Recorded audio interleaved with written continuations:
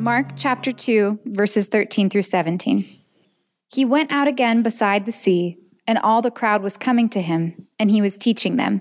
And as he passed by, he saw Levi, the son of Alphaeus, sitting at the tax booth, and he said to him, "Follow me." And he rose and followed him. And as he reclined at table in his house, many tax collectors and sinners were reclining with Jesus and his disciples, for there were many who followed him. And the scribes of the Pharisees, when they saw that he was eating with sinners and tax collectors, said to his disciples, "Why does he eat with tax collectors and sinners?"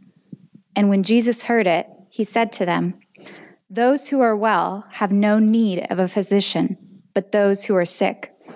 I came not to call the righteous, but sinners." If someone came up to you doing one of those, man on the street, person on the street interviews and asked you, what is the human race's greatest problem? What would you answer? I'm sure people would say things like poverty, global warming, terrorism, maybe guns, nuclear weapons, Donald Trump, the left. And we could certainly debate those answers and their validity, but the one who actually knows matter-of-factly the true answer to that question, God, he doesn't give any of those answers. His answer is very different, it's very clear, and it's really very offensive. God makes clear in his word the human race's greatest problem is sin. And it's not only because it's sin that's at the root of many of what our answers would be as to what the world's greatest problem is. It's not just that, nor is it just the sin out there, but it's the sin in here. It's the sin in our own hearts. And that's far worse because that not only leads to our physical death, no one escapes that, we're all going to die physically, but it also leads to eternal death in hell away from God. Now, that's offensive. The gospel is offensive to the extent that our society even thinks in categories of sin any longer. The idea of someone saying to me that I am a sinner going to hell is arguably the least tolerant, most offensive thing you could ever say to me, yet that is Scripture's clear diagnosis of our greatest problem. We are guilty sinners headed towards certain death, and there's nothing we can do about it on our own. But as offensive as that might be, I hope that by the end of today's study, you want nothing more than to be identified as a sinner. The reason being, that is exactly who Jesus pursues, who he died for, and who he calls to come follow. In love, Christ came to suffer and die for sinners. It's because of our sin that Christ died. But it is only those who recognize that they are sinners in need of the Savior, who then repent and believe in Christ, who are going to enter into the joy of salvation and fellowship in Christ. Those who do not think they're sinners or who think they can make it on their own will never be saved. So this is real. Our subject today is real, but it's also beautiful as we see the character of Christ and his love of sinners. And this is especially cool to be able to do today on Palm Sunday as we celebrate Christ's announcement that he is the King of the universe. As in our text today, we have a picture of our King, who he pursues, and how that's a model for us today. So let's get into this. As was just read, verse 13 begins with, he went out again beside the sea. So let's set the scene. What did he go out from?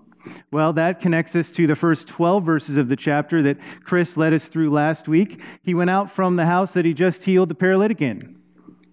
That event caused a stir, and we're told in verse 13, it resulted in a crowd following him as he left the house, now walking down the seashore, teaching with a crowd of people following him. Remember back in Mark chapter 1:38, Jesus tells us that's the reason he came, to preach. And what did he preach? Again, we find that answer back in the first chapter, verse 15. He preached, the time is fulfilled, the kingdom of God is at hand, repent and believe in the gospel. Jesus preached repentance and faith. Although all of his miracles were awe-inspiring and showed his love, care, and grace toward people, none of his miracles saved anyone. As it says in Romans 10:14, how then will they call on him in whom they have not believed? And how are they to believe in him whom they have never heard? And how are they to hear without preaching? It's through the preaching of the gospel that people are saved. So Christ does this incredible miracle, and now that he has people's attention, he preaches. So he's walking along the coast, preaching to the throng following him. And then in verse 14, the most unexpected of things happens. As they're walking, they pass a tax booth with a tax collector sitting inside named Levi. By the way, Levi, more commonly known to us as Matthew, he would go on to write the Gospel of Matthew, become one of the 12 apostles. But of course, no one knows any of that at this point. What they do know is they hate this guy, which we're going to get into in a minute. But Jesus apparently interrupts his own teaching to say the most unexpected thing. He simply says to Levi, "Follow me." And you know what? He did. It says he just got up and followed Jesus.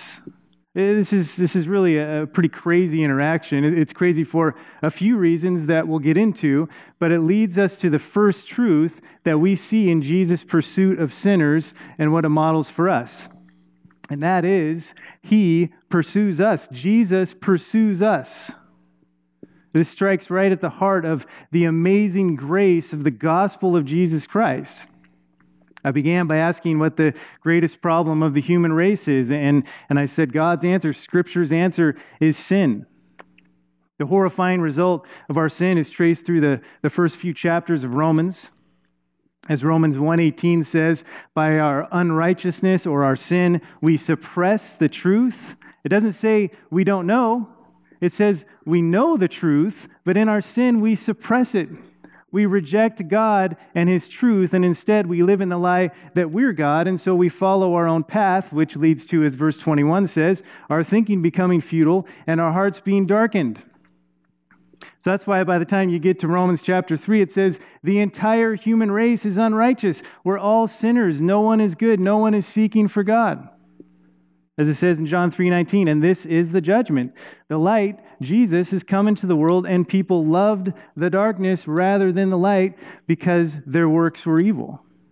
That's a horrifying, devastating truth and result of our sin. We are all sinners, dead in our sins, who reject the truth, who do not seek God because we love the darkness rather than the light.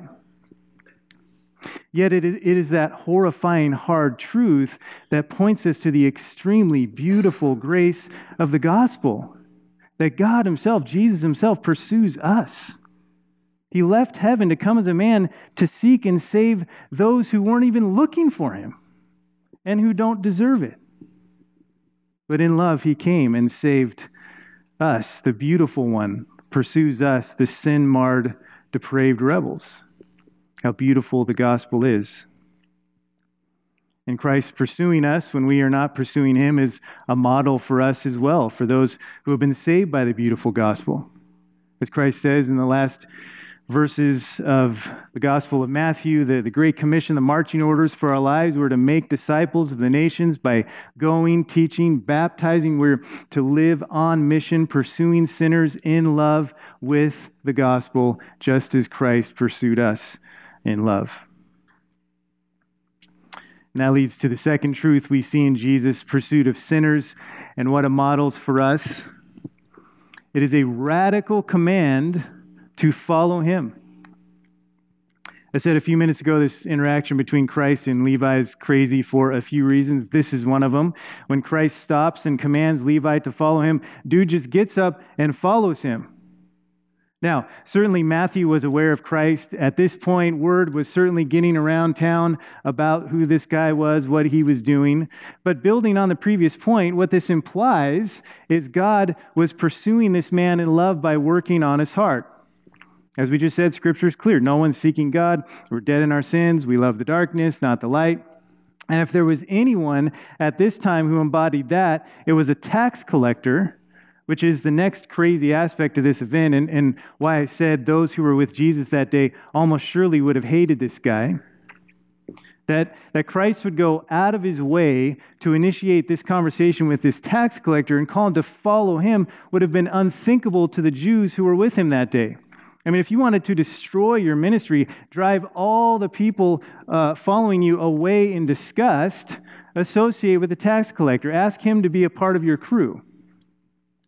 The reason being, tax collectors were some of the most hated people in society, really equivalent to prostitutes at the time. Why? Well, the Romans, the world's superpower at the time, taxed those, of course, that it was in power over. The Jews hated the Romans, hated their occupation of their God-given land, and they most certainly hated paying taxes to the Romans. I think we can probably relate to that. I'm 1099, so my taxes don't come out of my paycheck automatically. Every quarter I have to sit down and write estimated tax payments, and every time I have to do that, I'm reminded of what a horrible sinner as I am, as I'm writing this check, cursing the government as I send thousands of my dollars away. But this isn't just about being angry about paying taxes. It's paying taxes to the hated Romans. It would be like my having to write my estimated tax payments to, Russia or Iran or some country that came in and conquered us and occupied us. But in this system, you didn't write estimated tax payments. Tax payments weren't automatically deducted from your paychecks. Instead, they hired tax collectors to go around and collect taxes. But not only that, a tax collector's salary came from whatever he extorted on top of the taxes collected. So, in other words, if you owed $1,000 in taxes, the tax collector might show up and say you owe $2,000. 1,000 goes to Rome, he keeps the rest. Oh, and by the way, he has the power of Rome behind him, so go ahead and try and challenge him and not pay. We'll see how that turns out for you. It's not unlike the mafia. I mean, who in their right mind is going to say no? So you pay, but you hate them. And then on top of all of that, Matthew was a Jew. He was getting rich, extorting fellow Jews on behalf of the Romans. He'd sold his soul for wealth. To be a tax collector meant you probably had to be a person that was pretty much just about yourself and money. Presumably, he didn't care about his reputation among the Jews. He didn't care about being an honorable person. He cared about making money. He was hopeless. He was the most vile of the vile. He was the last person anyone would have expected would be saved, would respond to the call of Christ, would follow him. Yet, that is exactly who Christ pursues. Because Christ isn't in the business of managing his brand so the world gives him more likes. He's in the business of saving sinners, including the most vile of sinners, the worst of sinners, and Levi fits that bill. As I said, God was working on his heart, so when Christ called, he responded. And like I said, this call and this response is radical. We can't miss that. The command of Christ to follow him is a radical calling. It means turning from yourself, your sin, your desires, and turning to Christ, believing in him as Savior, living for him and his glory in joyful dependence and obedience. It is a call to renounce everything. In fact, Luke's recounting of this same story in chapter 5 of that book says exactly that. It tells us that Levi rose and followed him, and then it adds, leaving everything. For Levi, that would have been no small thing. He presumably had a lot to give up. Even though tax collectors were despised, it was one of the few sure ways to make wealth in society at the time. There presumably would have been a line of people waiting to fill his spot. It wasn't going to be there when he came back. But despite that, he didn't blink. He knew Christ was his true treasure, so he left all, and in that he gained everything. The eternal riches of salvation and fellowship in Christ. And it's no different for us. Anyone who preaches a Christ who is here to help you fulfill your dreams, to give you everything you desire in this world, is not preaching a true Christ. Anyone who preaches a Christ that is an add-on to your life, but doesn't really make any real demands on your life, but hey, you get a get out of hell free card, you don't have to go to hell, sweet, is not preaching the true Christ. Christ did not suffer and die to help us realize our sinful desires or to just get us out of hell while we go on living our lives however we want. He suffered and died to give us new life with new desires, and this new life is wonderful, but it has demands. And so he tells us, count the cost. He promises those who are his are going to suffer. He says the world will hate us just like it hated him. He tells us the gospel divides families. Anyone who is preaching the opposite of what Jesus himself preached is not preaching the true Jesus. But Jesus didn't say these things because he's mean. He said them because he knows that we were created to find our greatest joy, our greatest satisfaction, our greatest peace, our greatest love in Christ. Christ will not allow us to use him to get the things of this world that we think we so desperately need, but are ultimately going to fail to satisfy and lead us to death. No, he came to offer true life and fellowship in him. So following him means giving up all, but just like Levi, what we get in return is everything. Christ and the immeasurable riches of salvation in him. Christ is our true treasure. So the command to renounce all and follow him is a radical call of love that saves and satisfies. Which dovetails into the third truth we see in Jesus' pursuit of sinners and what it models for us, and that is we must respond. There's no Switzerland when it comes to Christ. There's no neutral. It's like that scene in the Ocean's 11 remake when Danny Ocean, George Clooney says to Matt Damon's character when he meets him to recruit him to the team to knock off the casinos and steal Terry Benedict's millions. First thing he says, you're either in or you're out, right now. A non-response is a response. We can't not respond. We either follow Christ or we reject him.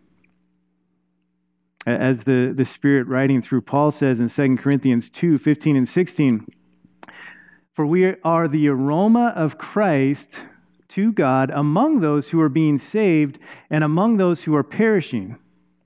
To one a fragrance from death to death, to the other a fragrance from life to life. Who is sufficient for these things? Those who bring the gospel bring an aroma, either an aroma of eternal life to those who believe and follow Christ, or an aroma of death to those who reject Christ and the gospel. But either way, a choice has been made. Every one of us must respond, and our eternity is based on it.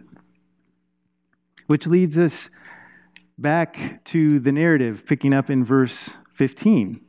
After Matthew or Levi follows Christ, this great feast takes place. Again, Luke's recounting of this. He adds the detail that Matthew threw this feast in his house. Presumably, the people there were his friends. Maybe this was a going-away party because he was going to be leaving to follow Christ. We're not exactly sure, but this feast has quite the guest list.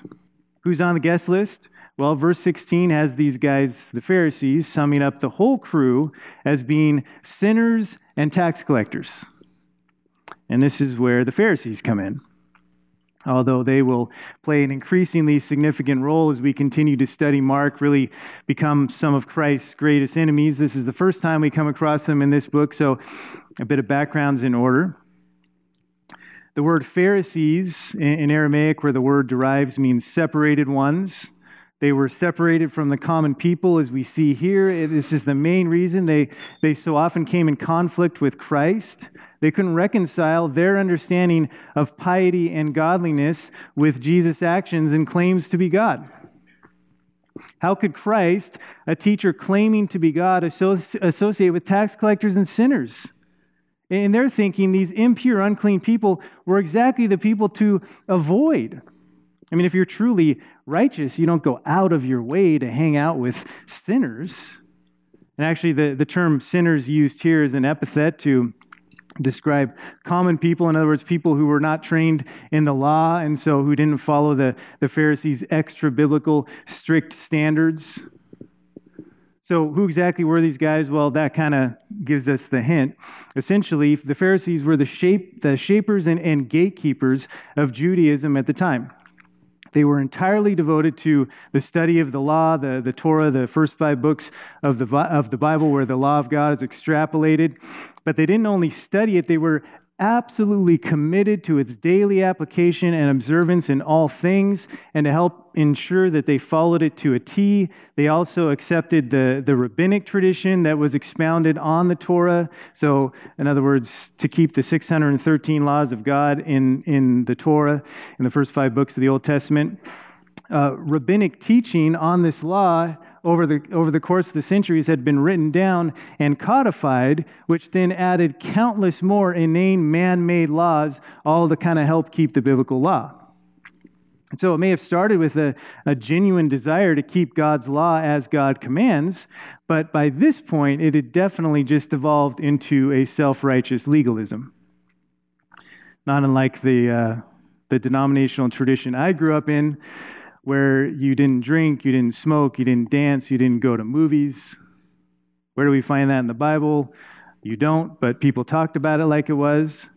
And I know the history of that denomination. It started from a good place. It started from the desire to live holy lives as God commands us to. But over the years, it morphed into rules that became equal with Scripture, and those who broke them are judged accordingly. And so that's kind of what we see going on here.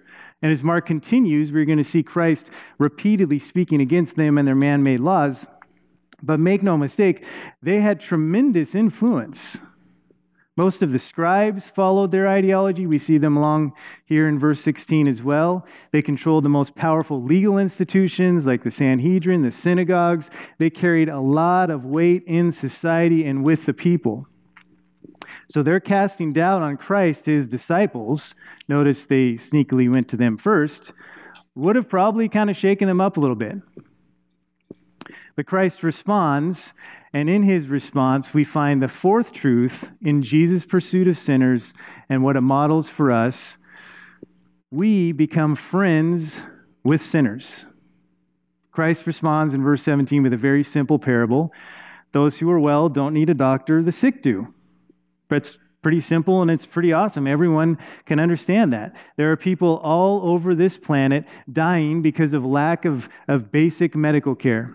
So if I'm a doctor and I'm concerned by that, I'm not going to go to the CrossFit Games, or as they like to say, they have the fittest audience on earth. They don't need me. I'm going to the sick. So I can save them. Doctors go to sick people. And Jesus is the ultimate doctor. He has the only cure for the death sentence of sin. Where else is he going to go but to sinners? So that's the first part of his response to the Pharisees, a parable. But the second part of his response is based on his authority to forgive sins. As God, the Messiah, the only physician with a cure, he came to call sinners, not the righteous. And once again, Luke's recounting of this event in chapter 5:32 adds a very important detail regarding that. He says, I came not only to call the righteous, but sinners to repentance. Again, we already covered that. That's what Jesus preached. Repent and believe. That's how we're saved. In other words, we recognize that we are sinners worthy of death. We turn from sin and self, our death sentence, and we run to Christ and his paying the price for our sins on the cross, and we receive eternal life. That is Christ's main concern. Like Chris so brilliantly made the point last week earlier in this chapter, when Christ sees the paralytic, he doesn't first heal him. He first says, your sins are forgiven. As God, he has the authority to forgive sins, and as the great physician, he knows that man's greatest need was not to walk again, but forgiveness of sins, and it's the exact same thing for us. And this is what we follow Christ to. We talked about his command to follow him. Follow him where? Well, of course, we follow him to eternal life that we receive through him. But for those of us who have been redeemed by him, full of his grace, we follow him to live, preach, and display the gospel of love. This is what we have been saved to, a life of love. And the greatest display of love that we can show is to preach repentance, just as Christ, who is love, did. And to do that means pursuing sinners like us. We become friends with sinners. This is the exact opposite of the Pharisees. Think about what the Pharisees are saying here. They recognized the people at the feast were sinners. They called them that. But as their spiritual shepherds, instead of offering help, they judged them. They don't care about them. They don't love them. Why would they have anything to do with them? They're disgusting sinners. How cold-hearted they are. Yet at times, some of us maybe can have some of these same tendencies. I don't know if you guys have ever experienced this. I've been around church for a long time, and sometimes there's a tendency for some people, once you've sort of been saved for a little while, you're just kind of in your little Christian ghetto and hanging out with Christians. You kind of forget that your life was radically changed by Christ, and you look out at all the sinners, and there can be a tendency really to kind of be a little disgusted. I don't really want to hang out with those people, and seemingly rightly so. There's a lot of really messed up people doing a lot of really messed up stuff that are doing a whole lot of damage to themselves and other people. But guess what? In case any of us need a reminder, so were you. Every one of us are dirty sinners who have rebelled against God repeatedly and are worthy of nothing but eternal hell because of it. And even those of us who have been saved, we still sin even as we fight for holiness, never growing beyond the need of the gospel.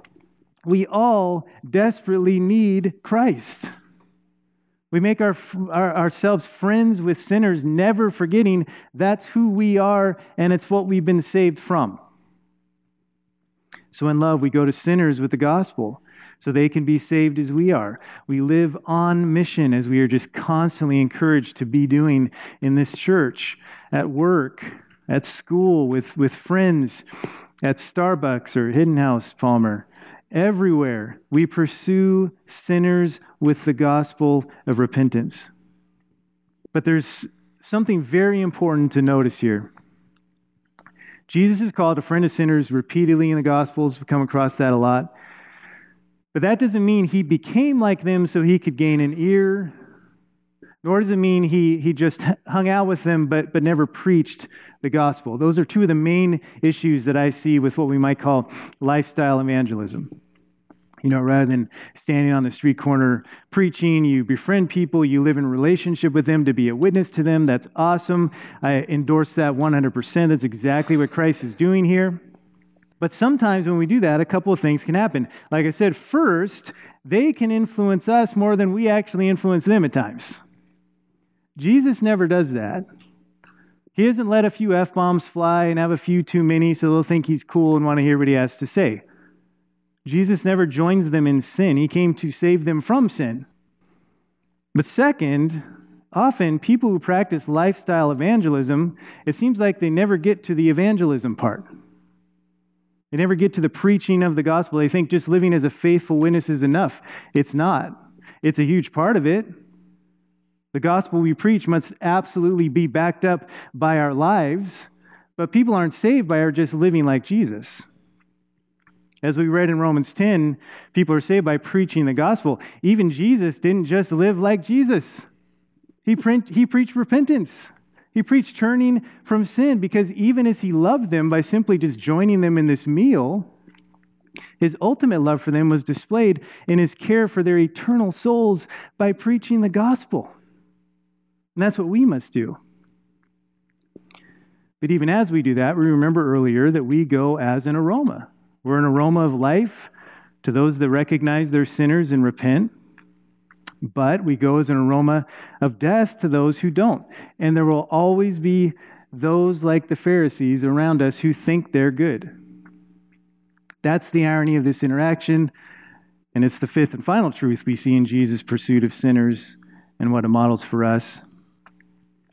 We call sinners not the self-righteous to repentance. Now, let me offer a quick clarification. We call all to repentance. We don't know who will be saved, so we preach to all. I'm just trying to draw out the point. The call Christ is referring to in verse 17, calling sinners not the righteous, is the call that only those who recognize they are sinners will respond to. Those who actually are sinners but think they're righteous, or who think that they can save themselves, will not receive the call and will not be saved. That's the irony. The Pharisees were not really the righteous. They were sinners just like everybody else. But they rejected their diagnosis by the perfect physician. It's like the person who goes to the doctor and hears, you have cancer throughout your entire body. You are headed toward certain death. But good news, we finally made a breakthrough. We have the cure so you can live. Do you want the cure? And the answer, no, I'm good, doc. I don't have cancer. I feel fine. I eat well. I exercise. I'll be just fine. Don't worry about me. That may break the doctor's heart because he knows they're deluded and are going to die. But essentially, he has to turn them over to their delusion. He can't force them to take the cure. As we live on mission to pursue sinners with the gospel, this is one of the hardest parts of living on mission. We can't make people receive the call. It's our job to faithfully go to them and preach, but only God can save them. We can't. Just like our fictional doctor with the cure to cancer, it's heartbreaking when that happens. Actually, it's horrifying because as Jesus does here, he has to turn them over their sinful delusion. And as long as they refuse to acknowledge their death sentence because they're sinners, they won't be saved. But those who do recognize they're sinners in need of the Savior will receive the call and will be saved. That's totally antithetical to the Pharisees' religion. And guess what? The Pharisee religion is alive and well today. The vast majority of people around us every day, maybe some of us in here today, really in a way are kind of practicing the Pharisee religion. Ray Comfort of Living Waters has to be one of the most prolific evangelists living today. Not in the sense of Billy Graham preaching to stadiums full of people, but this guy, he just goes out with a camera, walks up to people, and just witnesses to them over and over and over, hundreds, thousands of times.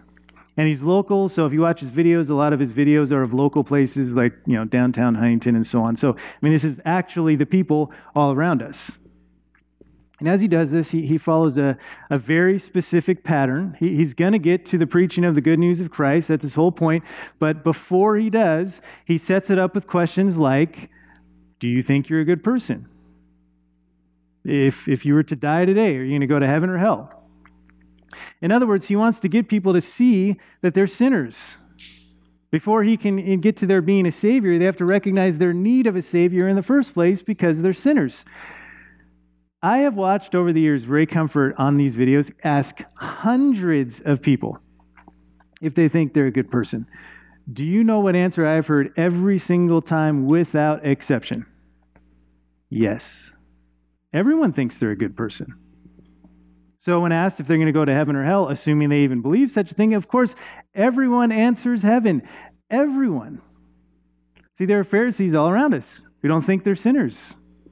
They think they're the righteous. If pushed, they might admit to sin, but they think their good outweighs their bad, so they're okay. They don't see that they're headed toward certain eternal death. So this mission isn't easy. But just like Christ did, we pursue sinners anyway. Because as we began saying, whether they recognize it or not, we know the world's greatest problem is sin and that we have the only cure. And we remember that God saves, not us. Our job is to faithfully preach. So in love, we who have been bought by the blood of Jesus live on this mission of love, pursuing sinners with the message of the greatest love ever shown, that Jesus pursued sinners, us.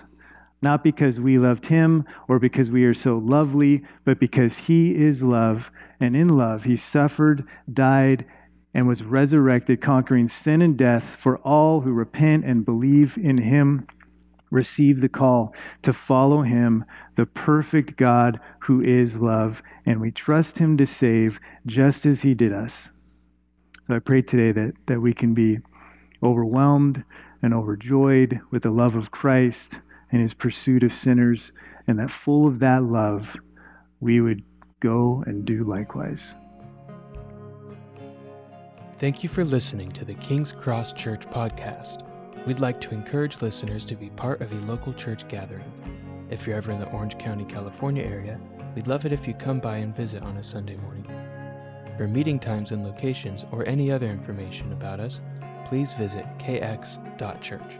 There's no .com in that, just kx.church. Thanks again for listening.